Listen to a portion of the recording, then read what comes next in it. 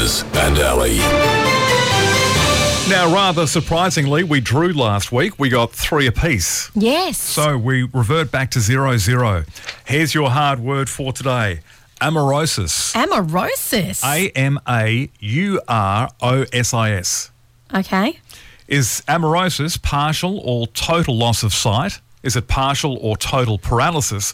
Or is it partial or total loss of hearing? Amaurosis. And it's not really Halloweeny at all. No. Partial or total loss of sight, partial or total paralysis, partial or total loss of hearing. Amaurosis. I'm going to need an answer. Gosh, You haven't got one, have you? No, I have no idea. I'm going to go with sight. Partial loss of sight. Yeah, I'm going to go with that. Are you sure? You're locking it in? I'm locking it in. In your face.